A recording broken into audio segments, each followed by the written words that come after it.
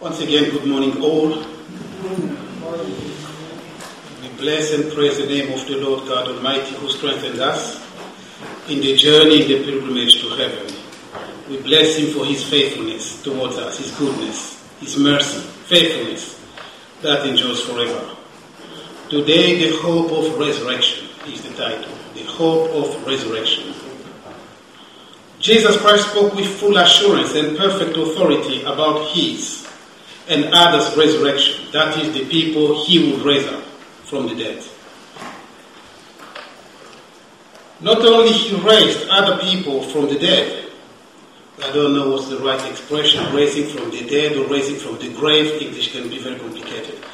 I don't know the difference between the two, but you see what I mean. Not only He raised other people from the dead, but He also rose up from the dead Himself. Sometimes we sing, rose up from the grave. It's resurrection, not reincarnation, because the two are incompatible, irreconcilable. You cannot be a Christian and believe in reincarnation. Unfortunately, we are getting invaded. It's resurrection, not reincarnation.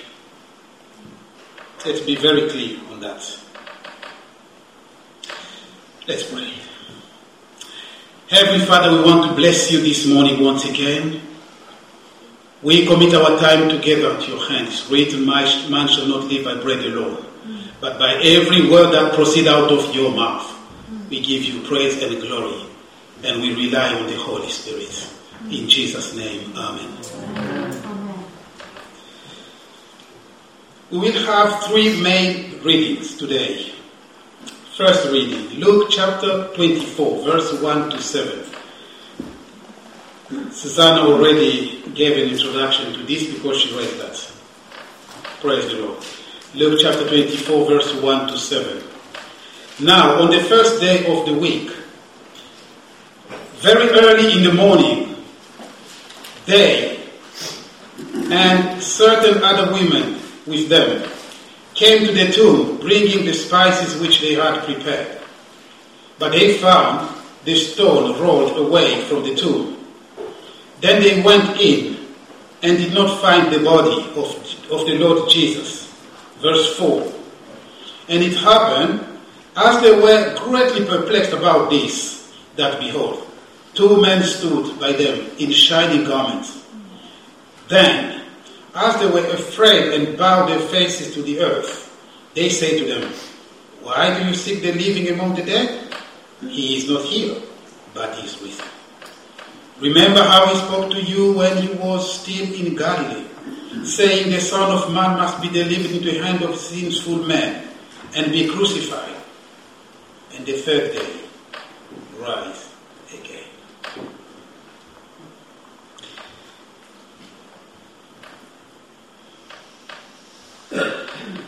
Verse 5 to 6.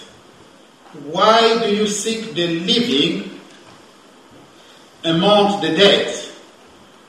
He is not here, but is risen. That testimony is the testimony of angels, not men. It's not a fabrication. It's not something clever, a clever story. No. It is the testimony from heaven. Why do you seek the living among the dead? He's not here, but is risen. Now, such thing cannot be said about Muhammad, about Buddha, Confucius, Sigmund Freud, Karl Marx, Gandhi, Darwin, etc. None of them. Such thing cannot be said. They all rotten in the graves, waiting for the second death and judgment. But we find in literature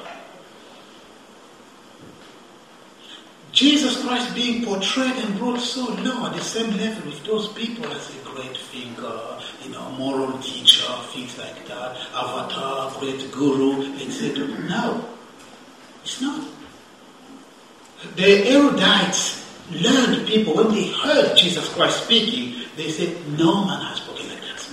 He spoke with authority, things pertaining to heaven. And then he said, who can convince me of sin? I know the devil is kind, but he has nothing in me. Perfect man. I once asked the Muslim people in a public debate at South Bank University, 8 of them. They said Jesus cannot be God. I say, okay. Suppose, what's your idea of God?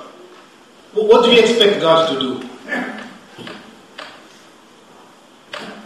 But they say God cannot die. I say, but Jesus said he did it himself. I lay myself and rise up myself. What else? Having victory over death, raising people from the dead, that's clinically impossible. Well, calming the storm in the sea, conquering, overcoming the laws of gravity by ascending bodily. Well, what else? What else? They couldn't.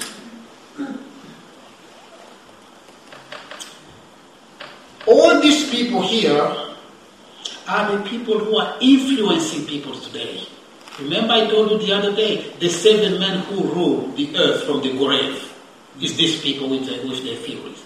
And those theories are in competition with the Word of God today.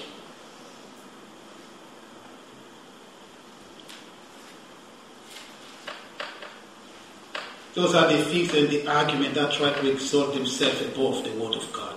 Not in the Church of Jesus Christ. Is the Word of God or nothing? Amen.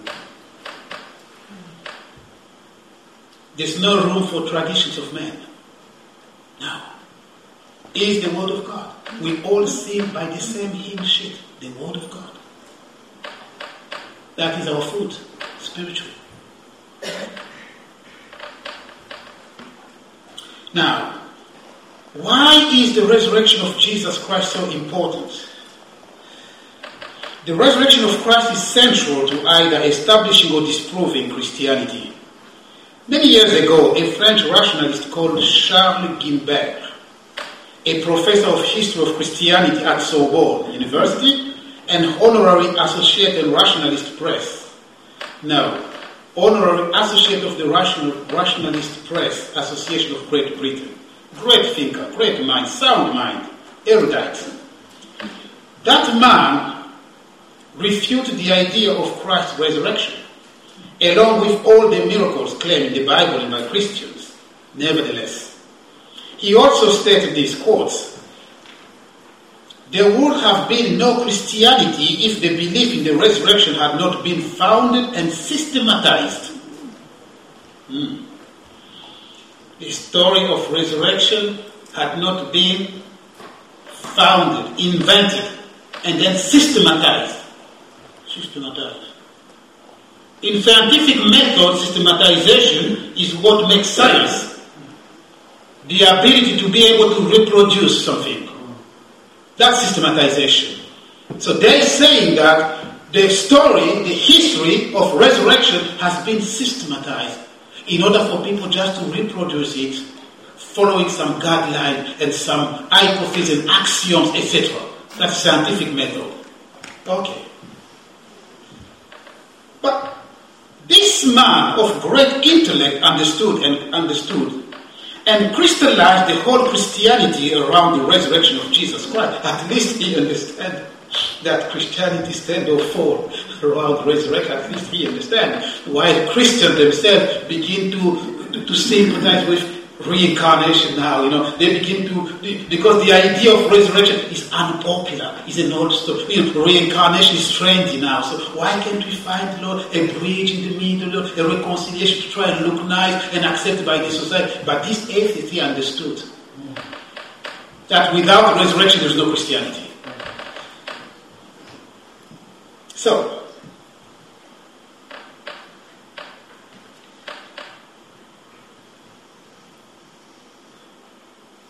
there couldn't possibly be resurrection without death. In fact, the resurrection is vital because upon the resurrection of Christ, the entirety of Christianity and its claim to truth, either stand or fall.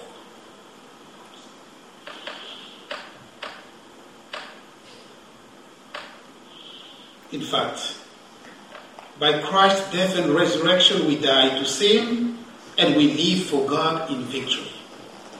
The Lord's table is set in remembrance of the Lord's death. In fact, he instituted himself. He instituted that. Do this in remembrance of me. And the Bible says, in the same night when he was betrayed. That's how he instituted these emblems here. And he said, do this in remembrance of me. And whenever you do this, you proclaim my death until I return. So today we choose to proclaim his death until he returns. The first Holy Supper was instituted by Christ himself. Well, who are you to try and disprove the resurrection? You weren't even there. Why am I saying these things? That your faith be established, rooted, grounded, firmly rooted in Christ. And not to be ashamed. Or maybe they have a point. Or maybe there's some truth in it. Maybe. That you be found, built up, strengthened, grounded, built up, established to become immovable and steadfast in Christ. The Christian baptism is also done in identification to Christ's death and resurrection. Death, risen, and to newness of life. It's the power of resurrection that gives us the newness of life, the strength. That's why we pray every day. That's the power of resurrection will be manifest in our life every day. Unto holiness, unto newness of life, unto God's glory. He is not here. He is risen. He is risen in your life. Are you a living stone for Christ? Or are you living for Christ? A living stone for Christ. Agile like a deer. It's not about age. It's not about physical strength. It's about the Holy Spirit. And the reality. The Bible speaks of the genuineness of faith. I have been crucified. It's no longer I who live, but Christ lives in me. And the life I live now, I live in faith in Christ.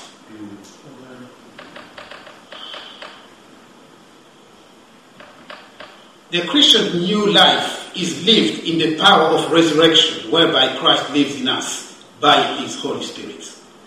The blessed hope of Christ's return is based on the fact and belief in his resurrection. If we believe that Christ died and rose again, even so, we have to believe that he will bring back those who have slept in him. The hope of resurrection is based on the belief, the firm belief that Christ died and rose again.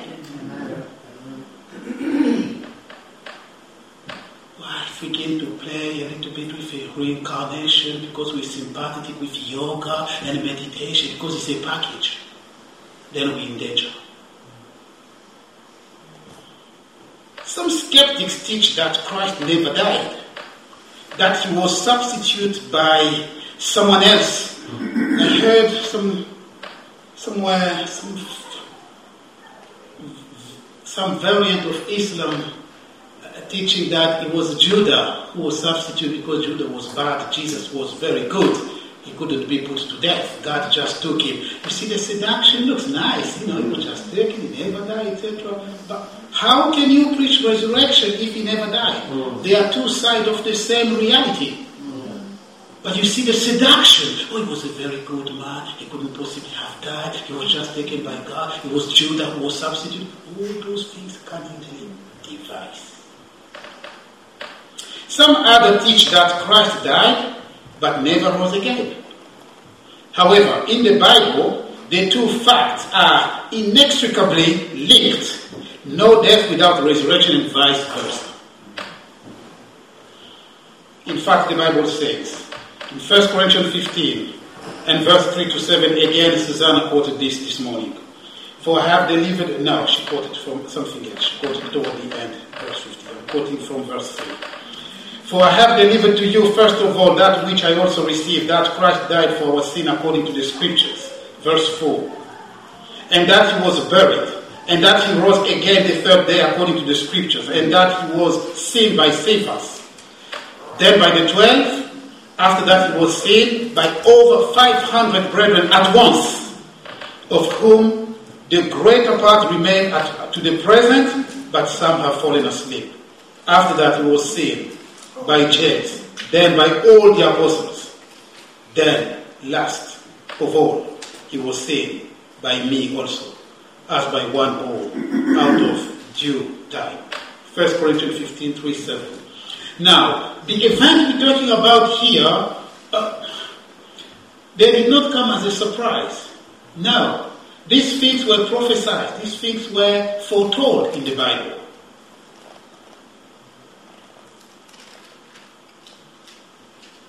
He died, was buried, rose again, all according to Scripture. You know Isaiah 53. His grave, his tomb were among the rich, the wicked people. He was bruised for our transgression, etc. All those things, the serpent of brass in the wilderness, that's the crucifixion. Lots of types and shadow about his death and resurrection. All happen according to the Scripture so that people can...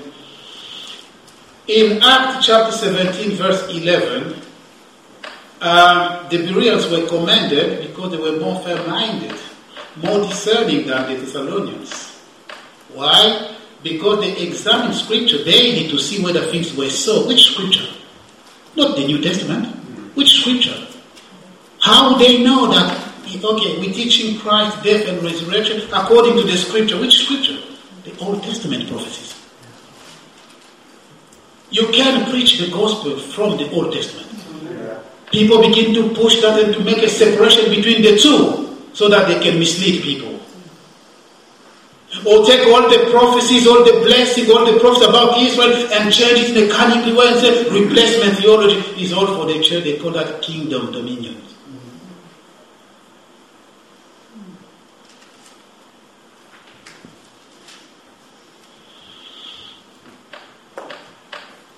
In Luke 1 to 4 we read. Luke 1 to 4 we read. Inasmuch as many have taken in hand to set in order a narrative of those things which have been fulfilled among us. Verse 2. Just as those who from the beginning were eyewitnesses and ministers of the word delivered them to us. It seems good to me also, having had perfect understanding of all things from the very first, to write to you an orderly account, most excellent Theophilus, that you may know the certainty of those things in which you were instructed.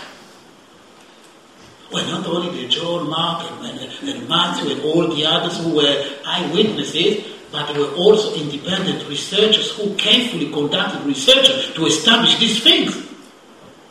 This is a commission from a high authority. Luke wouldn't make a mistake. He interviewed, he carefully researched, and bring what he called an orderly account of what happened. That your faith might be established. We're not talking about hallucination here. No. In fact, the father of the theory of hallucination, when it comes to resurrection, Anthony Flew, who wrote that theory, said, I think the disciple had hallucination. Toward the end of his life, he came to believe in Christ. Anthony Flew. Great and sound mind.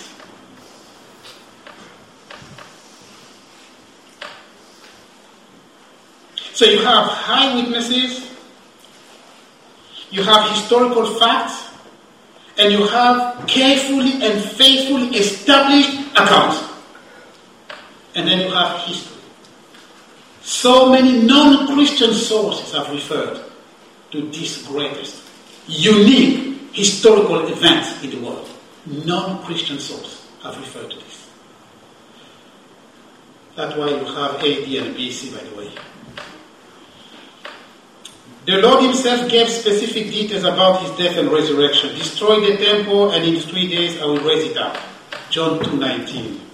Behold, we are going to Jerusalem, and the Son of Man will be betrayed, and to the chief priests and to the scribes, and they will condemn him to death, and deliver him to the Gentiles to mock and scourge and to crucify. And the third day he will rise again. Matthew 20:18-19. For he told his disciples and said to them, the Son of Man is being betrayed into the hand of men, and they will kill him. And after he is killed, he will rise the third day. Mark 9:31. Jesus Christ predicted the specific day of his death by crucifixion on the Jewish Passover. You know that after 2 days is Passover, and the Son of Man will be delivered to be crucified. Matthew 26, verse 2. So he predicted himself. Now, did Jesus Christ actually die? Many Old Testament prophecies foretold Christ's death, and the circumstances and the details around his death. Isaiah 53, verse 6. The Lord laid on him the iniquity of us all. Isaiah 53, verse 7. He opened not his mouth. Isaiah 53, verse 9. His grave was made with the rich at his death. Psalm 22, verse 18. They divide my garment among them, and for my clothing they cast lots. That is fulfilled in Matthew 27, verse 35. Jesus Christ is our Passover lamb. Shall I say that again?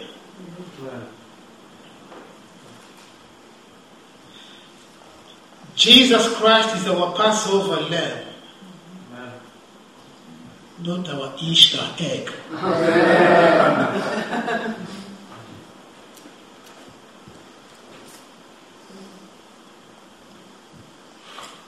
Not our rabbit chocolate.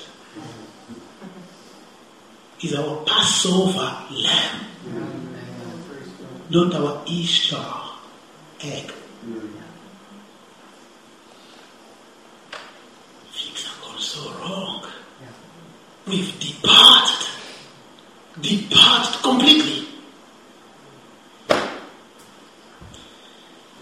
Okay, let me be wise. I'm closing that for now. In Exodus chapter 12 and verse 46, not one of the Passover lamb's bones was to be broken. Not once. Exodus 12:46. At the crucifixion on that special Passover day, none of Jesus' bones was broken. In fact, the soldier who intended to break his leg found him dead already. Passover lamb, not Easter egg.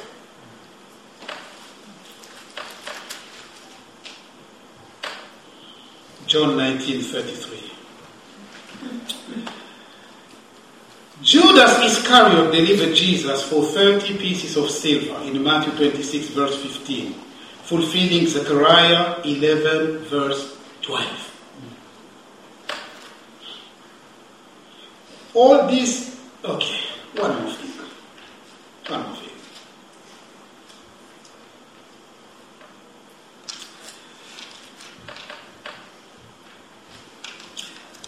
Do you remember when people entered in the tomb and they found two angels sitting there?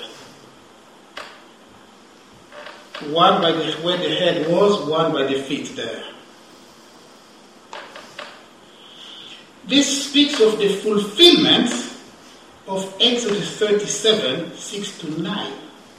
The mercy seats with the two angels in the mercy seats. That's what you find in the resurrection. Christ, the mercy seats, with the two angels foretold in the Old Testament. The basis of salvation and redemption. Christ in his death. The mercy seat.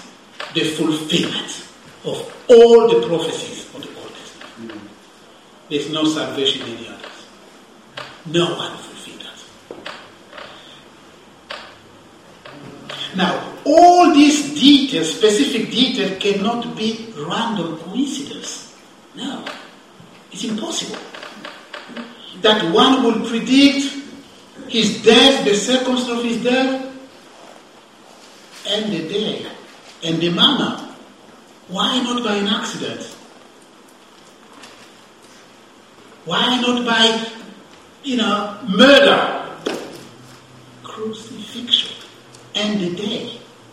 And then, the resurrection day. That cannot be a random coincidence. No. These are a faithful fulfillment of Old Testament prophecies. You see, dear brethren, the way to confuse the church is to try and bring confusion in the Old Testament prophecies. If people succeed to bring confusion in the Old Testament prophecy, then we are lost. I've just told you, remember, when the Bereans were examining scriptures, it was from the Old Testament. The Old and the New Testament are an integrated reality. In fact, it's been said that the New Testament is conceived the Old Testament is revealed in the New Testament. Integrated reality.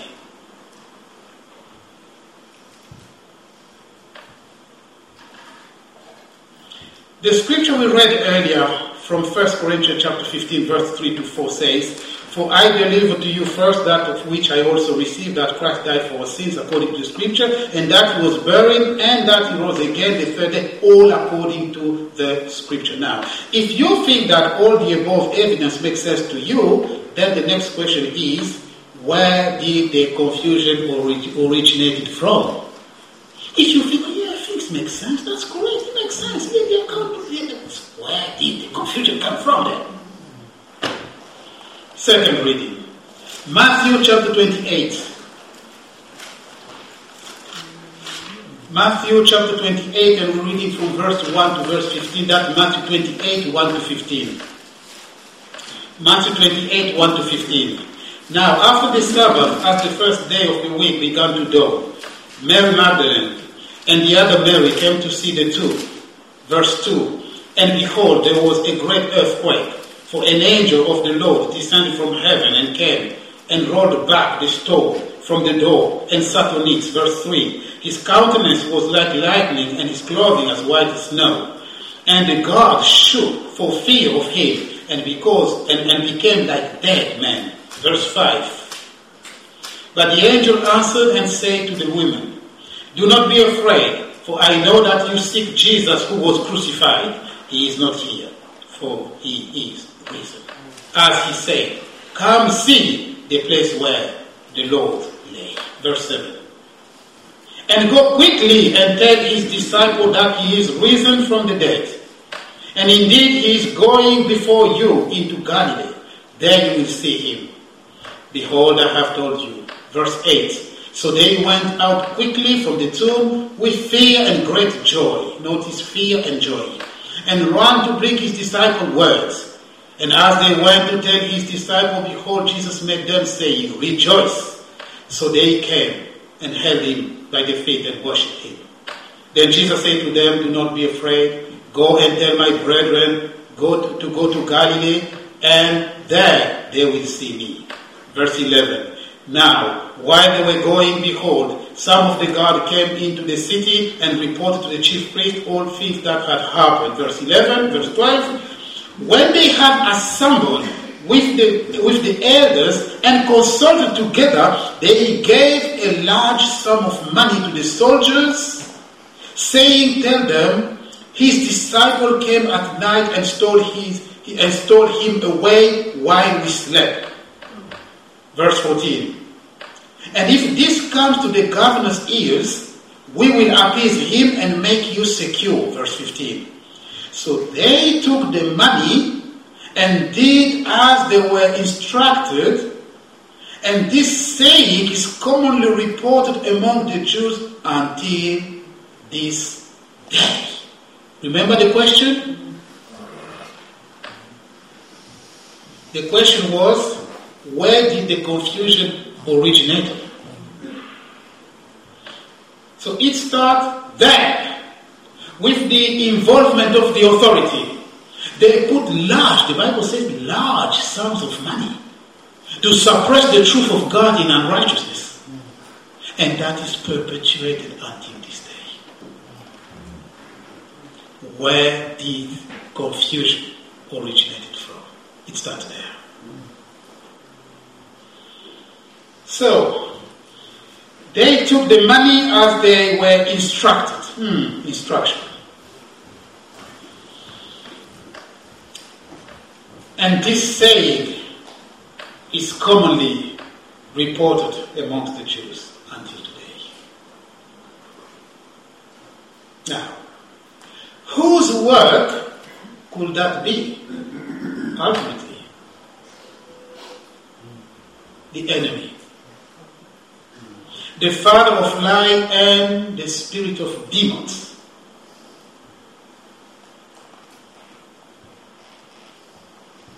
They inspire those who seek to distort this historical, salvific, and sovereign act of God.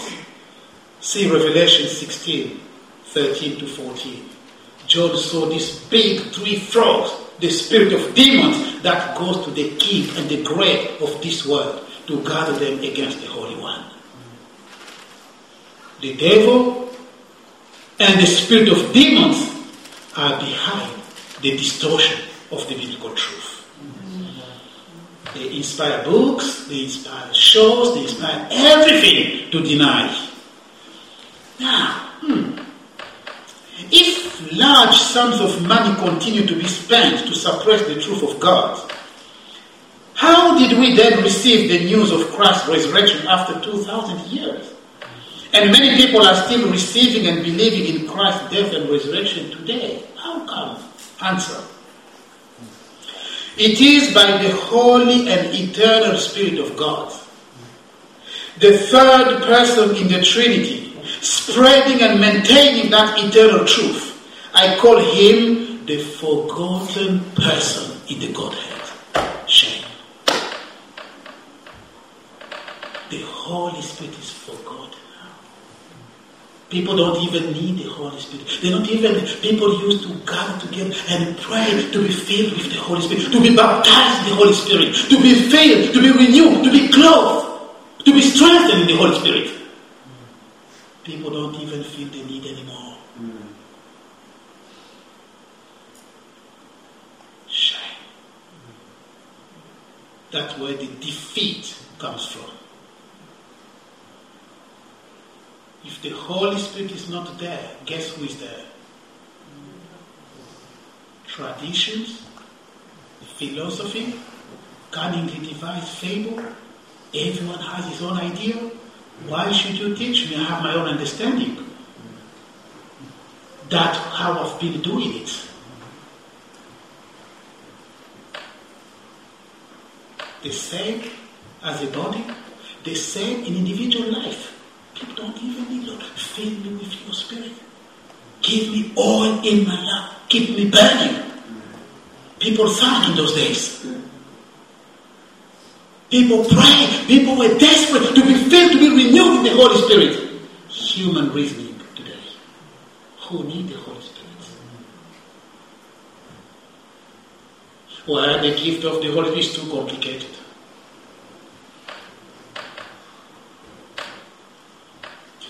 Well, we run into trouble with that kind of mindset.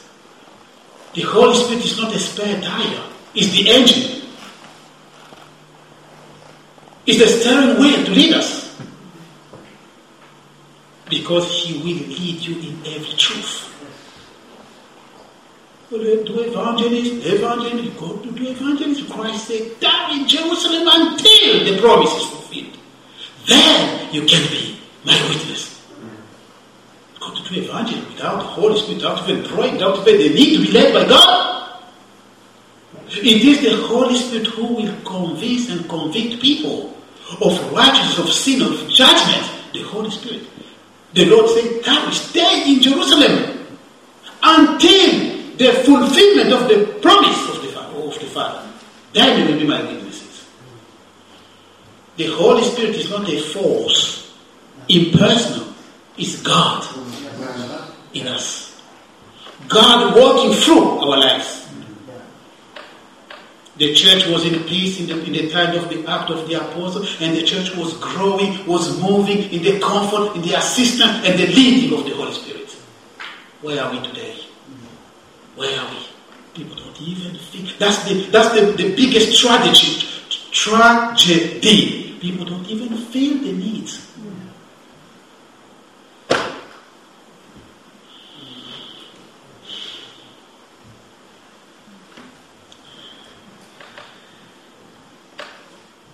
So, it is by the Holy Spirit, Holy and Eternal Spirit of God, the third person of the Trinity, spreading and maintaining that eternal truth. I call him the forgotten person of the Godhead in the church. Yet he is our helper, who convicts the world of sin and of righteousness and judgment. John 16 verse 8. Unfortunately, worldly wisdom, man's idea and tradition of man are now ruling the church happily. No one is concerned. He's okay. Well, that's a good idea. That's a good idea. That's a good idea.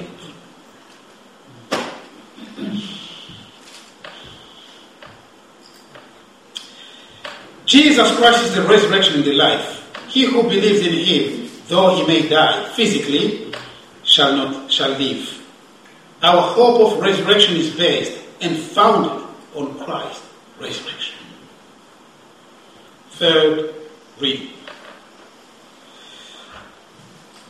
1 Thessalonians chapter 4. 1 Thessalonians chapter 4.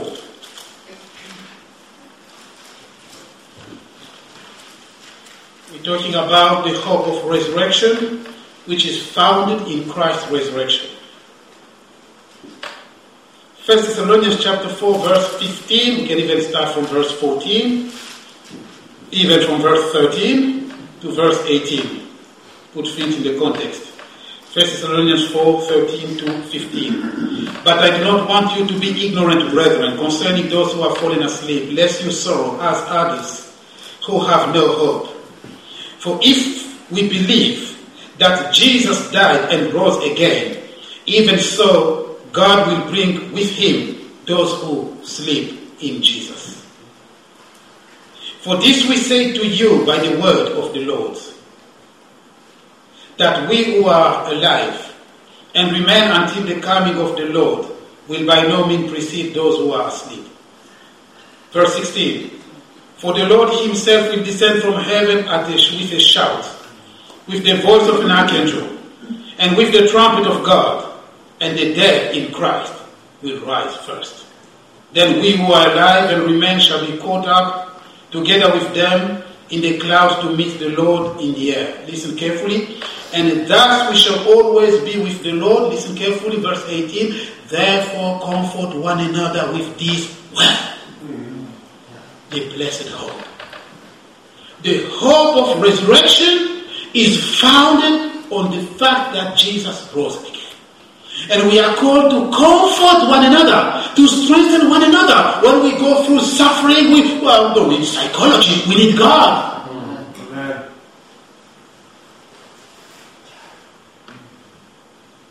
We need the strengthening of the Holy Spirit. Well, I hear you, oh Lord, I thank you very much because I haven't died. I thank you very much. Every day, thank you very much, I haven't died. What does the Bible say? Psalm 116 verse 15. Precious in the sight of the Lord is the death of his saints. Whether I live, whether I die, is for Christ.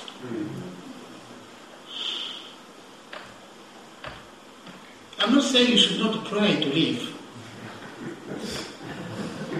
Oh, okay, now I want to live. No, I'm not saying pray. I'm just saying, for me, to live or to die is the same thing. Because I will die when God wants me to die and to go. When what he called me to is finished, he said, come.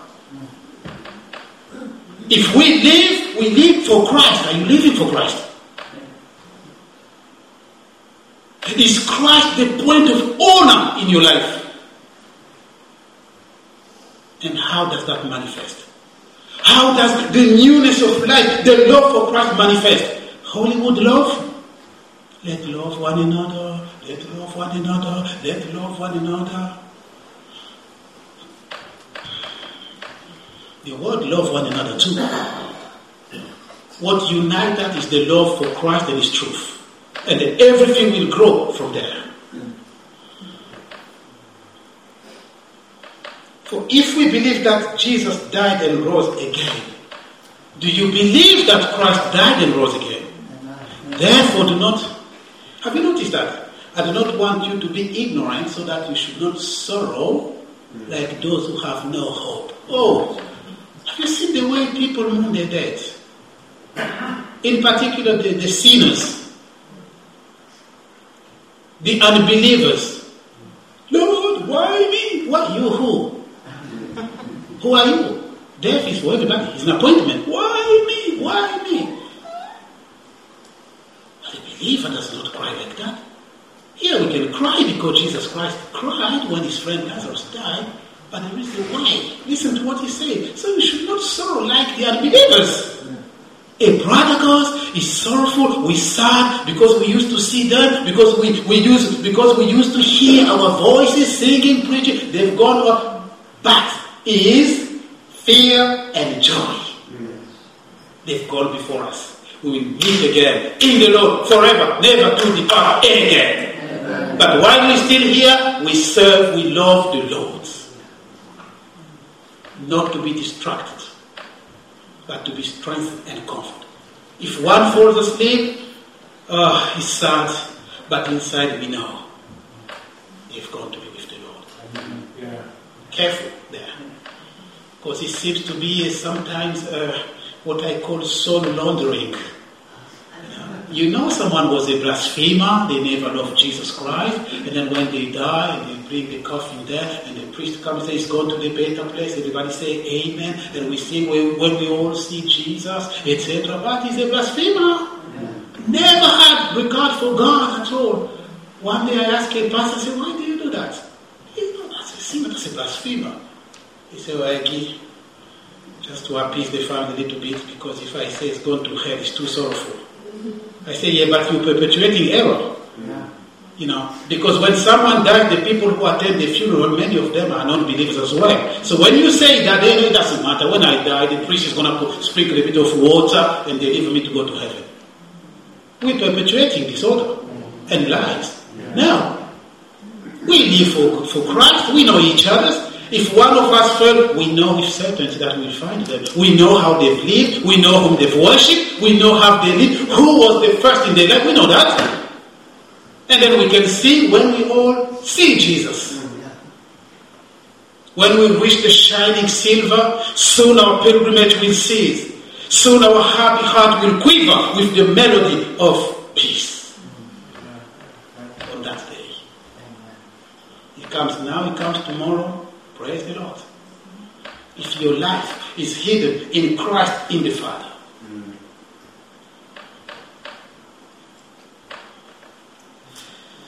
The hope of resurrection is rooted in the reality of Jesus' death and resurrection. There's no room for believing in reincarnation in the church. Let me say these words to you in closing. When the trumpet of the Lord shall sound, and the time shall be no more, and the morning breaks eternal, bright and fair, when the save of earth shall gather over the other shore, and the roll is called up yonder, I will be there. My dear listener, will you be there when the roll is called up yonder? Believe on the Lord Jesus and you will be saved because he is risen. Dear brethren, we're going to land and close this service with a song. Please lead us. Sing with your heart, sing with joy, be strengthened for the rest of the pilgrimage. And you will close in prayer.